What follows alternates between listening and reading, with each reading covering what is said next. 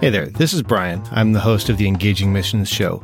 If you've found this show for the first time, I did want to take a second to let you know that this show is not currently in production. You're certainly welcome to check out all of the archives, but we don't have new episodes coming out at the moment. However, I did want to take a second to highlight one of the sponsors that sponsored the show a while ago. They're not currently sponsoring the show, but if you're looking for a place to invest in the kingdom, I'd recommend checking out Megavoice Audio Bibles. You can find them at megavoice.com, or you'll find a link in the show notes, and I would encourage you to just check that out and see if maybe that's a fit for your giving. There's no compensation here or anything like that. I just wanted to highlight them, and with that, I'll get you back into the regular program.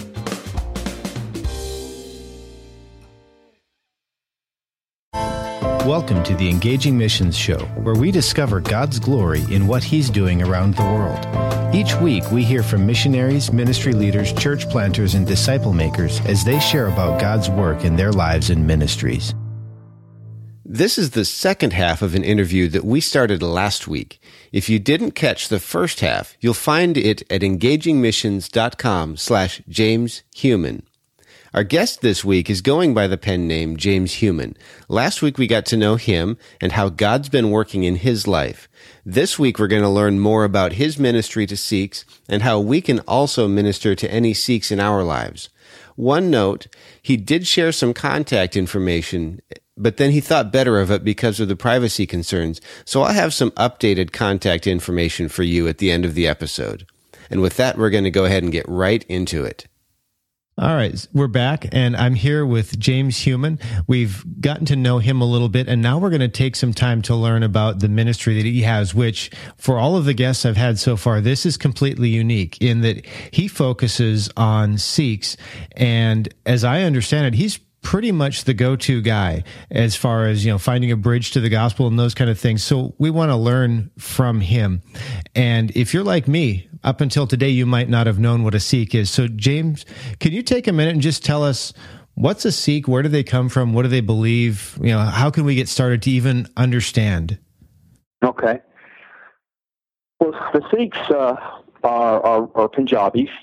They're a people group is Punjabi, but the religion is Sikh. They're in the western part of India, near the Pakistan border. And in 1947, when the border was drawn between Pakistan and India, some of the Punjabis went to the Pakistan side and some went to the Indian side. And a lot of the Punjabis that are in the Pakistan side, they are Muslim. Few Sikhs. And most of the ones that are in the Indian side are Sikhs. There are about 25 to 27 million Sikhs in the world. It's the fifth largest religion. They started in 1507 by Guru Nanak. Now, the reason that it was started was that Guru Nanak, in this time, there was the Brahma caste of the Hindu religion, and the Mongols or the Muslims were very cruel people at this time. There's a lot of things going on that was really treating people not very good. There was widow burnings. There was the child marriages. There were if you didn't become a Muslim, then they were killing people. Some people groups were being wiped out at this time, and then there were so many other things about the caste system. People were put in these certain, as in India today, the caste, and they know which caste they're in, which was started thousands of years ago. Well, Guru Nanak, in 1507, when he came out of, it was said when he came out of some water, he said God spoke to him and said there was no Brahma and there was no Mongols. God told him, he said that those two ways were not the way to God, and that there was only one way to God. And so at this time in the 1500s, he was really a great reformist, kind of almost the same time as the Reformation that we had. He came into this area and said that there is only one God, and in Hinduism there's 330 million gods. But he came through and said that, there's only one God, and the characteristics of their God, many of them match up to or can really kind of bridge over to how we see God. When I do the training and Christians see their mindset or who that he says God is and ours, there are a lot of similarities there. Mm-hmm. But it's monotheistic. And what he also said, that all people were created equal, that there was no one was better than anybody else. He also, and this is not unique in the rest of the world today, that women are created equal to man. So he elevated women to an equal status as men, and it all came out of this, of how the treatment was of people in that day. And he didn't feel like that was the way God had designed all of us to be, that we all should be able to be created equal. So anyway, he went around traveling around the area. He went to Mecca and all of these areas, and just started talking about this new belief. And this is where people started following Guru Nanak. And they had been gurus, and 3 of them were martyred. And so the Sikhs really value their martyrs. And then the 10th guru, who's Gobind Singh. So if you remember anything about Sikhs, remember Guru Nanak, who was their first guru, and then Guru Gobind Singh, who is their 10th guru. Now, Gobind Singh, why he's important, he's the one that really brought about the turban and some of the other physical characteristics that you see Sikhs today. The Sikhs today wear the turban and the long beard and the long hair. And as I had talked to Brian earlier, that after 9/11, many, many Sikhs have been thought to be Muslim and have been beat up and other things done to them because they thought they were Muslim. They are not Muslims. As a fact, they're one of the only people groups that have defeated Islam. In around 1800 or end of 1700s, the early 1800s, they had defeated Islam and had their own empire for 40 years until the British came in and changed things there. So there's always been a kind of a conflict between the Punjabis or the Sikhs and Islam. But the Sikhs also had Guru Nanak had a longer kitchen. And they have those today in their Gurdwaras. And anybody can go to a Gurdwara, go into their Gurdwara, and go to the longer kitchen, and they'll feed you. But what you do, you sit on the floor, because Guru Nanak said that since everybody's created equal, if you're a king, queen, whatever, you can come in and eat, but you'll sit on the floor because everybody's created equal. He said, in God's eyes, everybody's the same. And then going back to the Gobind Singh, he developed this the Khalsa, which is very important to Sikhs today. There was a particular time when Gobind Singh came out, and he said, and there was about 60 to 70,000 Sikhs, and he said, who would die for the Guru? And no one raised their hand. So he asked about 3 times, and then one guy got up and went into a tent, and Gobind Singh came back out, and he was bloody. Then he asked again. Another person got up, went in, and Gobind Singh came out, and he was even more bloody. So at the end, he asked 5 guys.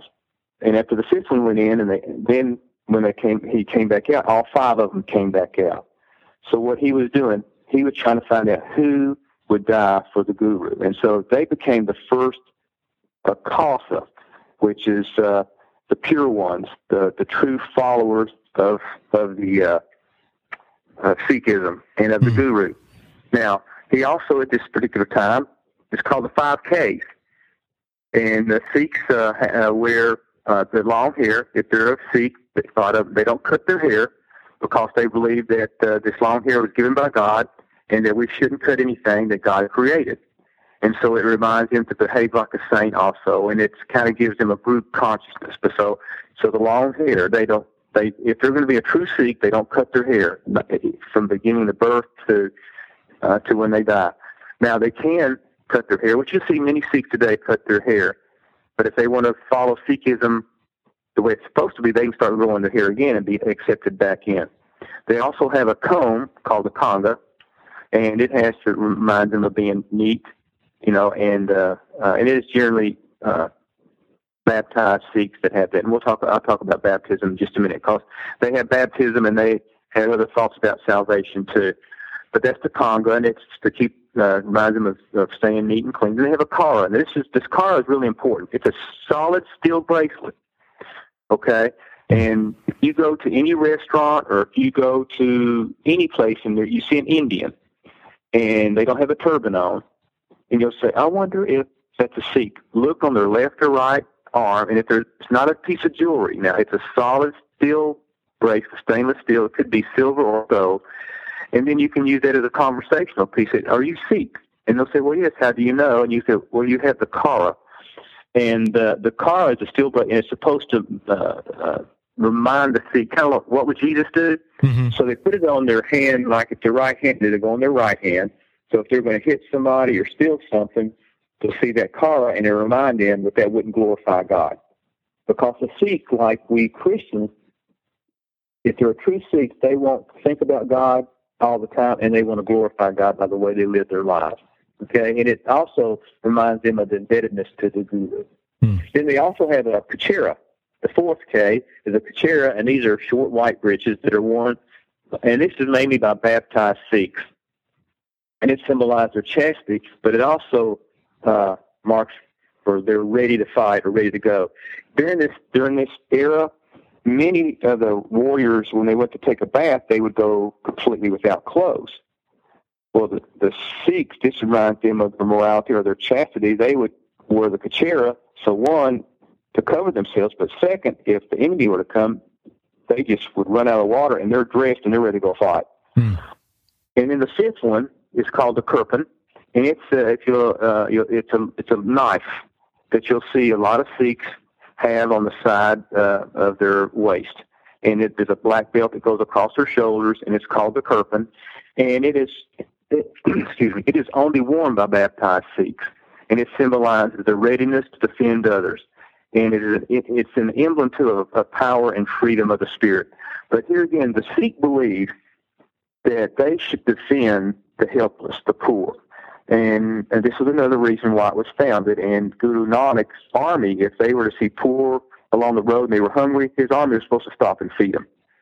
But let's just say if a Sikh were to see someone being beat up by another type person, they are to defend that helpless person.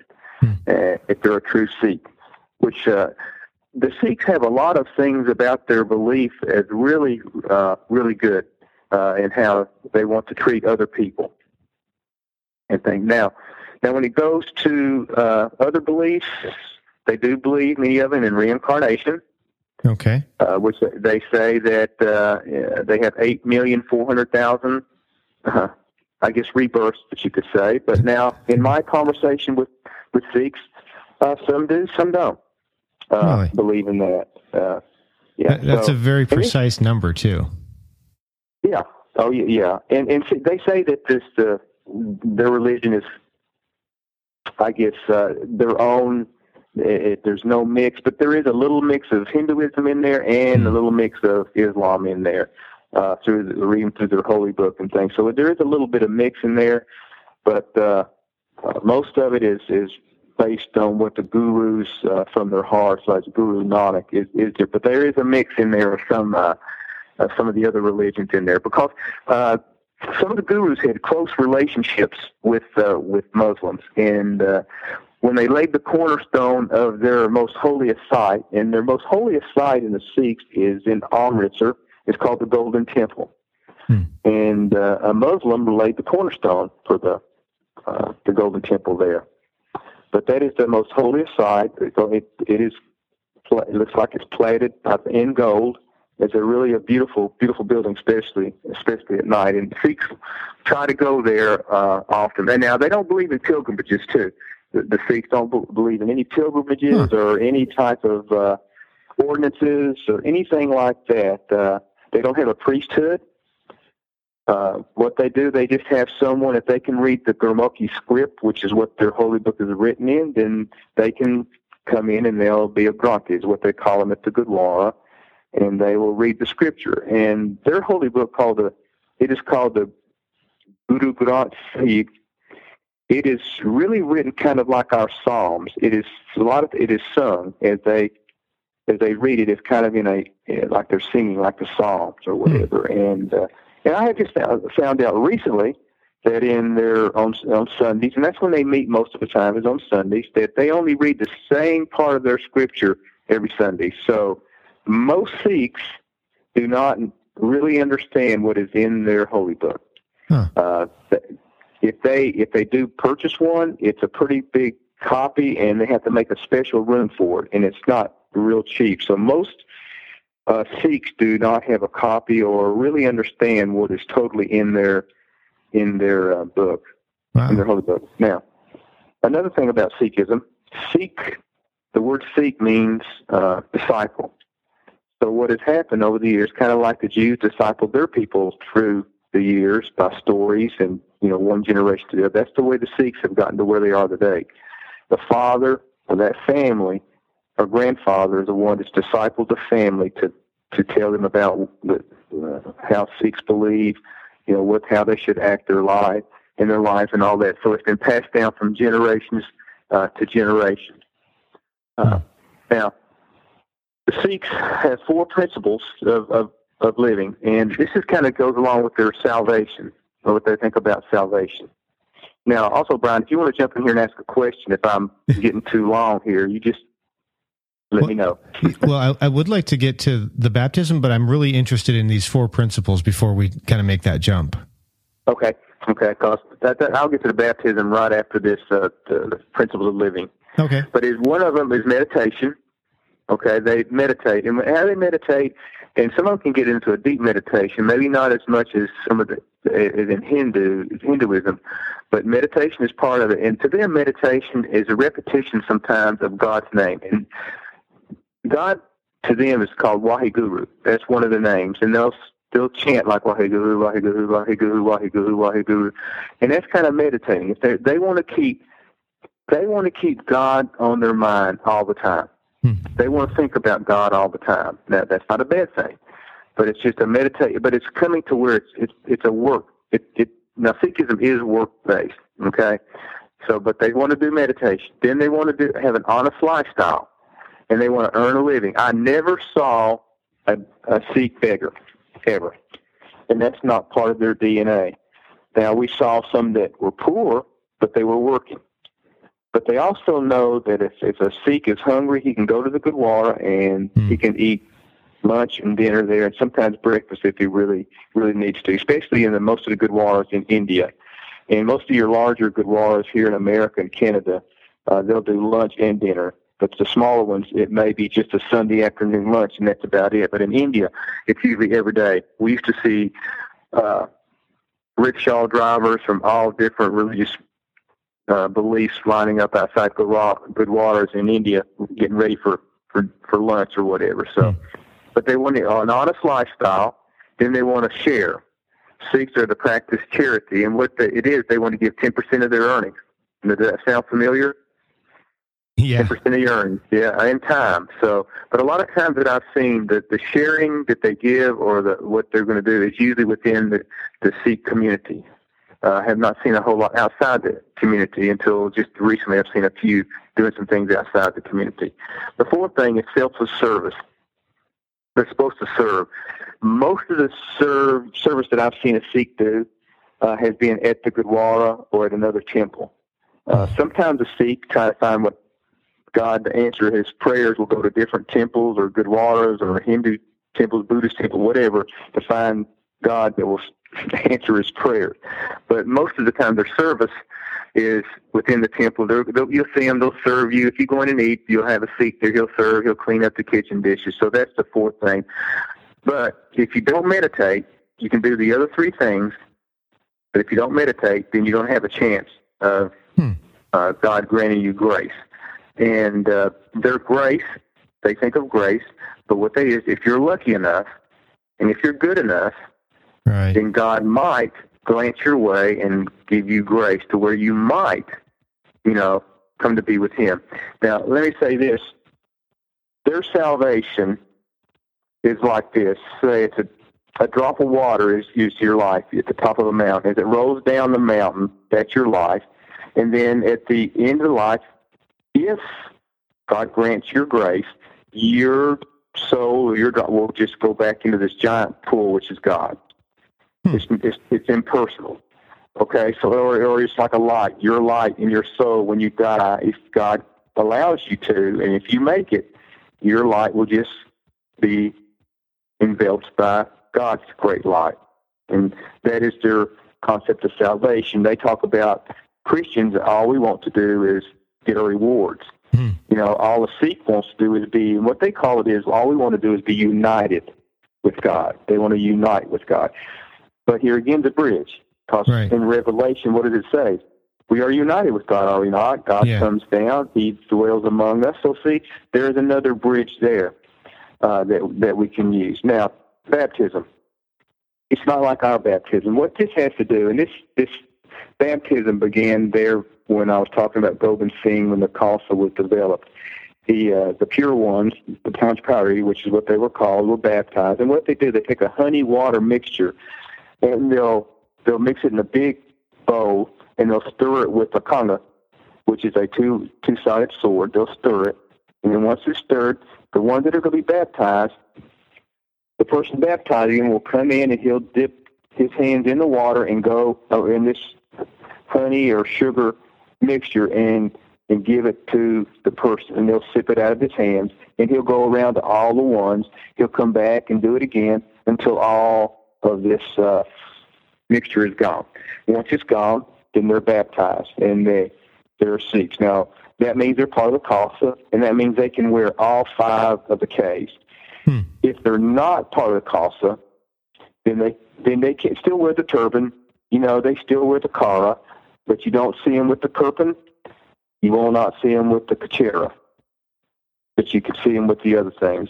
But because that, especially the kirpan, that says when they're going to be a Sikh, that means they're sold out 100% to Sikhism, and they're going to live by what their holy book says they're going to live.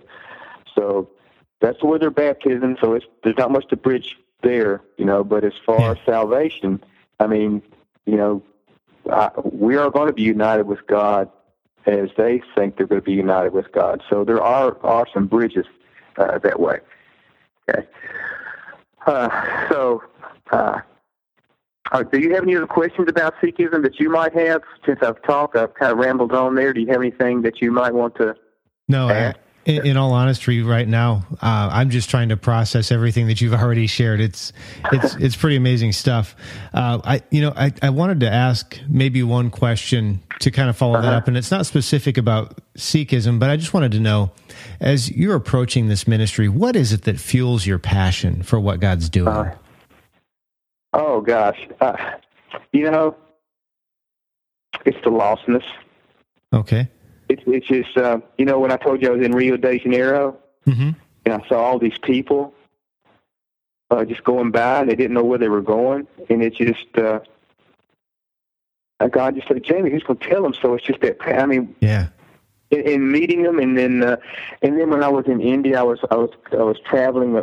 I walked every day, just to meet people if I could. But I was walking, and this guy, he was riding a bicycle, and I bet you he might have been 40 years old, but he looked 90. And he was struggling. He was skinny. You know, the what you see on TV sometimes. And God said, Jamie, where's he going? And I knew where he was going. And I said, and God said, who's going to tell him? So that, you know, that really fuels my passion about, you know, doing what I'm doing, is to go and to share and see the light bulb come on, you know, where somebody finally realizes the truth and they choose to accept, you know, Jesus Christ. So that is part of it. And then the other part that gets me excited is, what's God going to do next? I mean, what is He going to?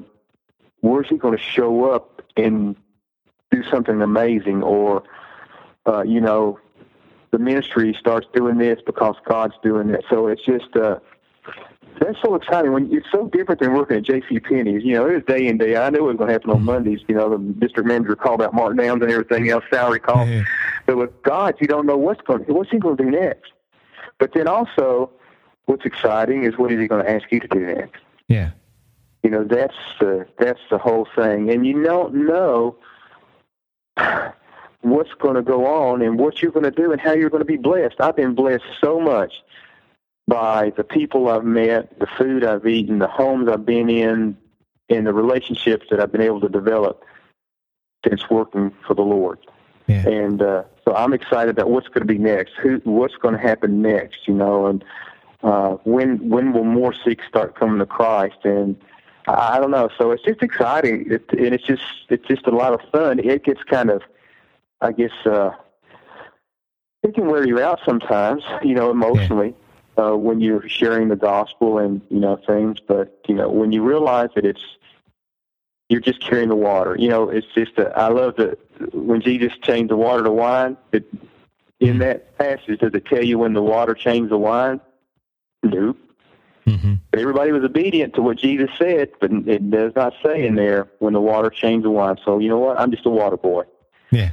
I carry the water, and God will change the water to wine when He's ready, or when that person's ready. So we just got to carry the water and pray that person will accept the water, and then God changes it to the wine when He's ready. That's great. With that, we are going to go ahead and take another quick break, and when we come back, we're going to shift our focus to you, the listener. We've been learning from James about Sikhism, and we're going to take a shift. We're going to learn from what he knows. Do you know a ministry leader, church planter, or a missionary who you believe would be a great guest for our show? Why not let me know about them? I rely on you and my former guests to help me find missionaries and ministers who are rock solid in what they do and how they approach ministry. I'm not necessarily looking for the proverbial rock star. Many of my guests have done things that might seem amazing, and others are heroes of the faith simply because of their faithful obedience. But all of them have one thing in common. Jesus is the absolute center of what they do and why they do it. If you know somebody who fits the bill, let me know. Send an email to feedback@engagingmissions.com and let me know who they are and how I can reach out to them.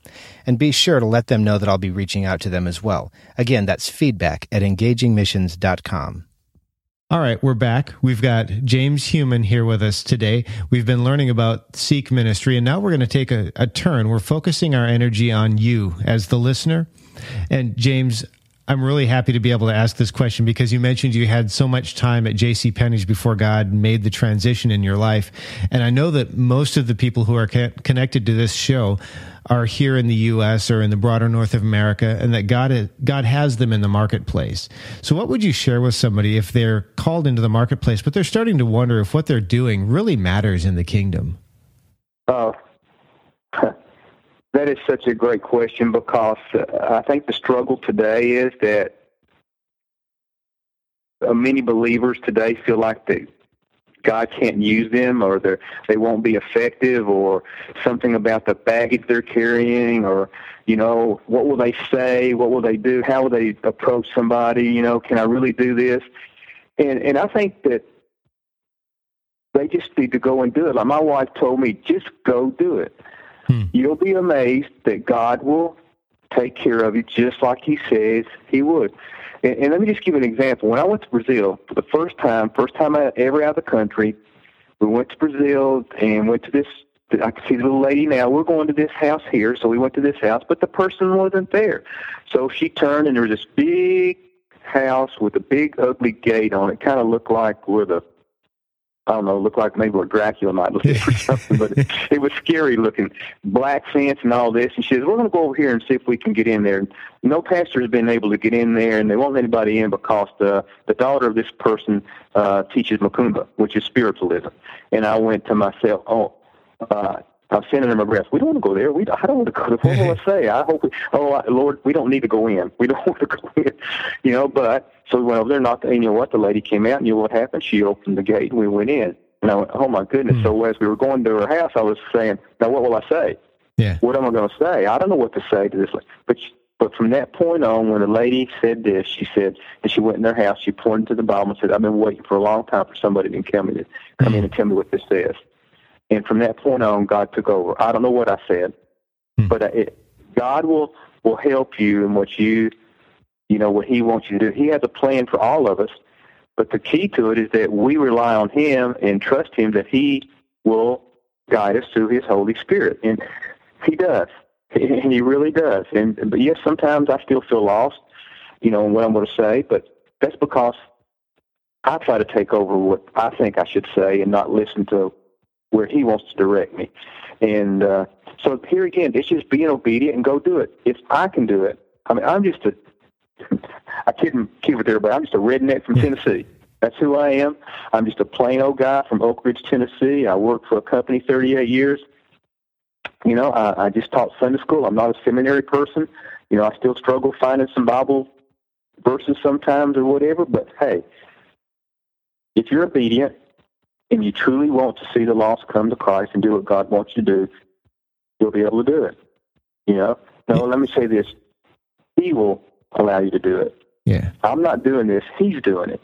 So it's just amazing. But the thing of it is, get out of your comfort zone and just go do it. That's all I can say. That's what I had to do. And from there, God will train you step by step. He went to me with Brazil, where it's not too hard to share because of the Catholicism there. Mm-hmm. Then from there, he took me to my next step, which was Niger, Africa, doing Ramadan, doing it with a different process. Obedient there. From there, he took me to the next step. And from there, now I'm back in the States. The other step is a little different than the others because he's trained me all along to be doing what I'm doing here. So it's a process, but you have to start somewhere. And I started from ground zero, believe me. I mean, probably minus 30, maybe, or something like that. So, you know, as you were sharing about being just a redneck from Tennessee, you triggered something that I've been kind of meditating on recently, because I've always thought of myself as I'm just me, right? I'm just a servant. Mm-hmm. But if I read the scriptures right, we're also ambassadors for a kingdom. Yes, sir. And I think that's powerful when we start to recognize that in our lives, that, you know, we're not, I mean, yes, we approach things as servants because that's what Jesus did, but he was the king, and he didn't approach his ministry as though he was nothing either. No. Yeah. Anyway, I'll get off my soapbox. This isn't really about me. No, but that's true. What you're saying is true, because as you grow, you approach what you're doing with the power that's within you. But now the thing of it is that we have to be careful of is that because we have this special gift that God's given us, not to think we're better than others. The most important thing we can do, and this has to do with when you're reaching Sikhs, Muslim, or anybody, is when you're going to go reach a different culture, throw your Westernism out the door. Mm-hmm. Just throw it out the door and be a listener. See, sometimes believe me, we want to tell people about Christ. We want to tell them, you know, how to be saved, or tell them this, instead of first listening to where this person may be spiritually, where we will be able to share with them how God has changed our lives, and that will open doors. I have found through listening, finding where people are spiritually, that more doors have been opened. I've never been thrown out of anybody's house. Never. I've always been able to share. But when you listen first to them, then you'll say, "Can I share with you?" Because they'll have to. Because you just listen for 2.5 hours or whatever to what they. So you're able to share, but you'll find out where they are spiritually, financially, family-wise, health-wise. And from there, your relationship can start to build, and you start building up some trust in a relationship. And from there, you know, we have to show the love of Christ. And can I give you another example of how my ministry is on this? In Brazil, I was in a lady's house with my interpreter, and all of a sudden my interpreter said, "Stop, stop, stop, whoa." And I said, "Oh, no." Because being me, I said, "What did I say culturally?" Because we do have to be careful in different cultures on how we speak to the ladies or women and others. But so I thought I had said something culturally wrong. So he talked to her and said, "Okay, you know, what's going on here?" And he said, "Well, she just told me that we were the first missionaries that ever told her that God loved her." Oh. That changed my whole mindset of the approach that God wanted me to do. And that's what Jesus did. Jesus loved them first with compassion. And from there, he went to the next step. So that's what the ministry is basically, is the love of Christ. Because when that lady said, I was the first person or first missionary that's ever told that God loved her, I went, "Oh, whoa, yeah, something's got to change." Yeah. Wow, that's great. You know, as I'm looking at the time, we've been talking for more than an hour now, and I was considering skipping a couple of questions, but if you don't mind, I'd kind of like to just keep going for a few more minutes. That's great. Whatever you want to do. Okay, and I may end up dividing this interview into two separate publications or something. I'm not sure how I'm going to treat that, but I don't want to miss this. You know what we've got going on here. As I think about the people that are connected to the show, I know that a lot of them are in the marketplace. We've talked about that, but it's becoming more and more common that you look up one day and you realize that your neighbors and your coworkers are coming from another culture, maybe someplace that you used to think we just send missionaries there. Living here in Nashville, I look up and I see the refugee population continuing to increase. And I'm not trying to make a political statement or anything like that, but what would you share with somebody if they look up and they realize, oh my goodness, my neighbor came from South Africa, or my neighbor came from some country I can't even pronounce? Let's get back to the old Southern way of doing things. Take them a pie. Take them a pie. Yeah, go meet them. I mean, that is something that I've really seen move away from our neighborhoods, even going to some larger churches. Sometimes is the actual genuine. I'm glad to see you. I'm glad to meet you. My name is so-and-so. You know, go and meet them. Go and greet them. Go and develop a relationship right away. Welcome them into the neighborhood. I mean, we don't need to fear, you know, that we ought to, if we're followers of Christ, we ought to say, thank you, God, for bringing the world to me. Because some people can't go overseas. But, you know, the diaspora is here. You know, it's where I live right here.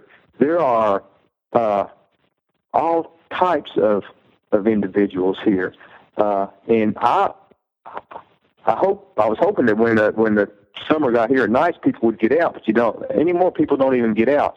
But when we do see them, my wife and I, we go and introduce ourselves, and we want to know them. In church this past Sunday, we noticed an Indian couple come in, and so right away we went over and introduced ourselves because we haven't been at this church so long, so we don't know who's new and who's not sometimes, but we knew they were new.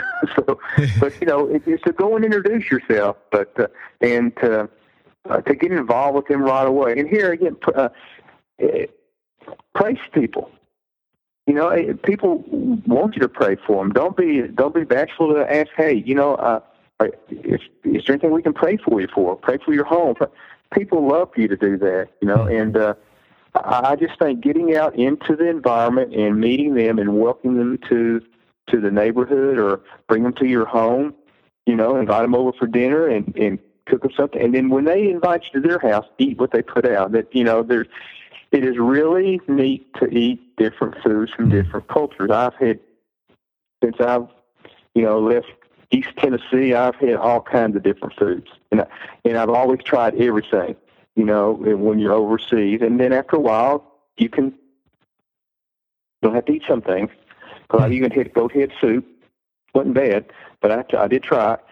So just get out and meet the neighbor. It's fun. It really that's something that excites me too, is meeting new people and hopefully coming over and let them enjoy our culture, but I like learning other people's cultures, their history, their past, where they come from, and how they believe. Because when you do that, you're learning something about a different culture, a different religion, a different mindset that will help put something in your toolbox that will help you maybe share with them the gospel someday.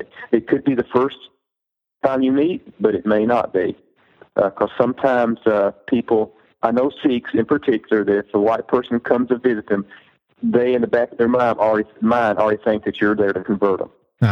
And that's why they are a relationship-based society. So that's where not saying that you can't sometimes when you meet them first, or anybody. That's according to the Holy Spirit working through you. Mm-hmm. But I have noticed that sometimes, you know, it's not a first meeting that you may be able to share with the Sikh or get to spiritual conversations, but then I have many times too. So you have to allow the Holy Spirit. But if you sit in the house and you don't get out and go, then nothing's going to happen.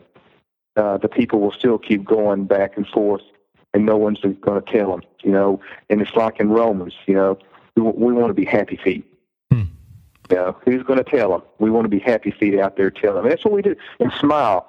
Here again, I think attitude is so important.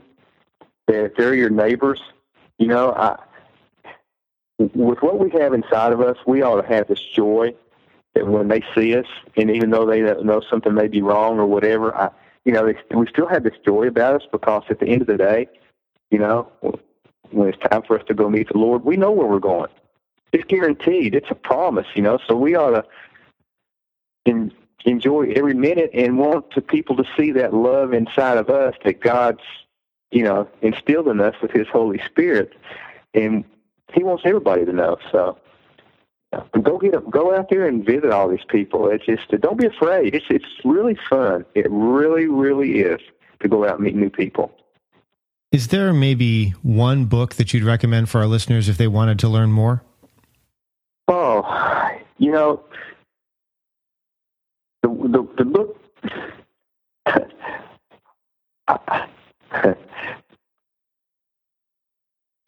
I read the Bible, but I've got another book. But the Bible, if you and really look at how Jesus wants you to live your life, not just read it, the Bible, just to say I'm reading it, but truly envelop into your lifestyle the agape love that Jesus is talking about. Because if we all truly read His words and how He wants us to live, our churches would change today. They'd be different than they are today. Our society would be different than it is today, because it was a whole different love that He's talking about that we need to incorporate even more. But the books that helped me the most, really, when I was struggling, and even today, I go back because it helps me with some of the more educated Sikhs, is the Lee Strobel, A Case for Christ and A Case for Faith. Those two books have really been good for me because of the structure of what he's talking about in those two books there. That's good. We're going to take just a quick break to hear from next week's guest. I just was just struck by what happened in Nepal. I had a friend that had lived there for a really long time named Jeff Sundell, and so I was trying to raise awareness and raise funds for his networks there in Nepal. And all of a sudden, God spoke through my wife and said, "You probably should go there." And I'm like, actually, he spoke through my friend in Israel first, Sean Stegbeck, and through Sean's wife saying the same thing. And then my friend in India, his wife said to him, "You probably should go to Nepal and help out." So the Holy Spirit spoke through all of our wives and led us there. For some reason, I had no idea, but it was just a tragedy what was going on. And we got to help out. We were led by the Lord to a person of peace in a primarily Buddhist village there in Nepal, in Sindhupalchok district, and just saw tremendous devastation, this 7.8 earthquake. And then I got to experience a 7.4 earthquake. And with that, we're going to get back to this week's guest as we close out the interview. Now, James, we're almost done.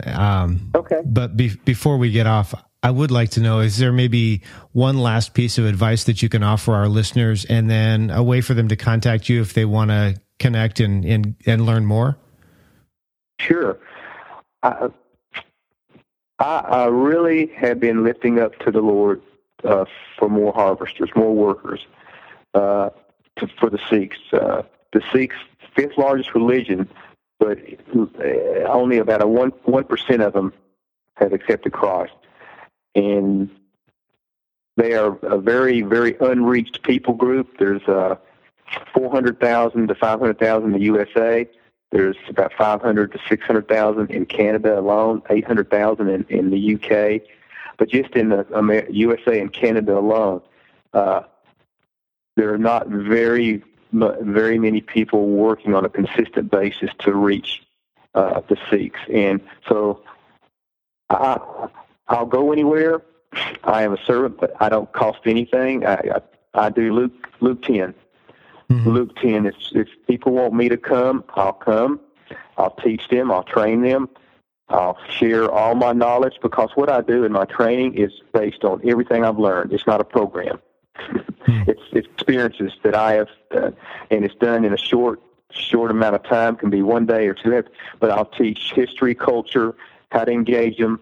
Then we'll go out and do an exercise, and then I'll follow up if you want me to, and I'll come back, because the whole purpose of this is to find that person of peace. Then we go to discipleship. We want to start a church someday. But the first of all, we got to get workers just to find the people of peace. So I just pray if people have on their heart, or they live around where Sikhs are, and have a desire or vision for their church or their community or their neighborhood or whatever to reach them, then I'd love for them to reach. But it's just, honestly, there are so many opportunities out there for people to be involved in this ministry, and I just pray that we will have some, especially California, Sacramento, Oakland area, Houston, New York. So there's a lot that where there's a high concentration of Sikhs, and right now even working in Winnipeg, going to Toronto, but there's Calgary, and also in the Surrey and the Abbotsford area in the western part of Canada too. So, and then if anybody wants to partner up and go to India with me, and I train them and they can work with me, that'll be good too, because the ministry is growing, and so the travel is getting more and more, which is good. I'm not complaining. I love it. I love it. Well, that's great, James. Thank you so much for being here. This has been an absolute pleasure. It's been an honor to meet you and to learn from you. Thank you for being here. Well, I just thank you that you've allowed me to be here and to wade through my chasing rabbits and all that good stuff, to be here and to share part of my story, but also the passion of reaching the Sikhs. I really, really do appreciate it, Brian. Well, thanks. That's the end of our time with James Heumann. If you'd like to connect with him, you can email jheumann369@yahoo.com. That's jheumann369@yahoo.com. You'll find this week's show notes at engagingmissions.com/JamesHeumann2. That's James Heumann and then the number 2. That's where I'll have links to all of the resources that he mentioned. And then also, if you'd like to download both halves of this episode in one zipped file, you can do that from the show notes page. Thanks for listening to the Engaging Missions Show. You can find more great content like this, along with show notes, by visiting engagingmissions.com or by subscribing to the show in iTunes or Stitcher. If you enjoyed the show, please leave us an honest rating and review in iTunes by visiting engagingmissions.com/iTunes. Audio editing for this program was provided by Jeff Butterworth of Sound Paradigm Studios. Thanks so much for joining us. We'll be back next week.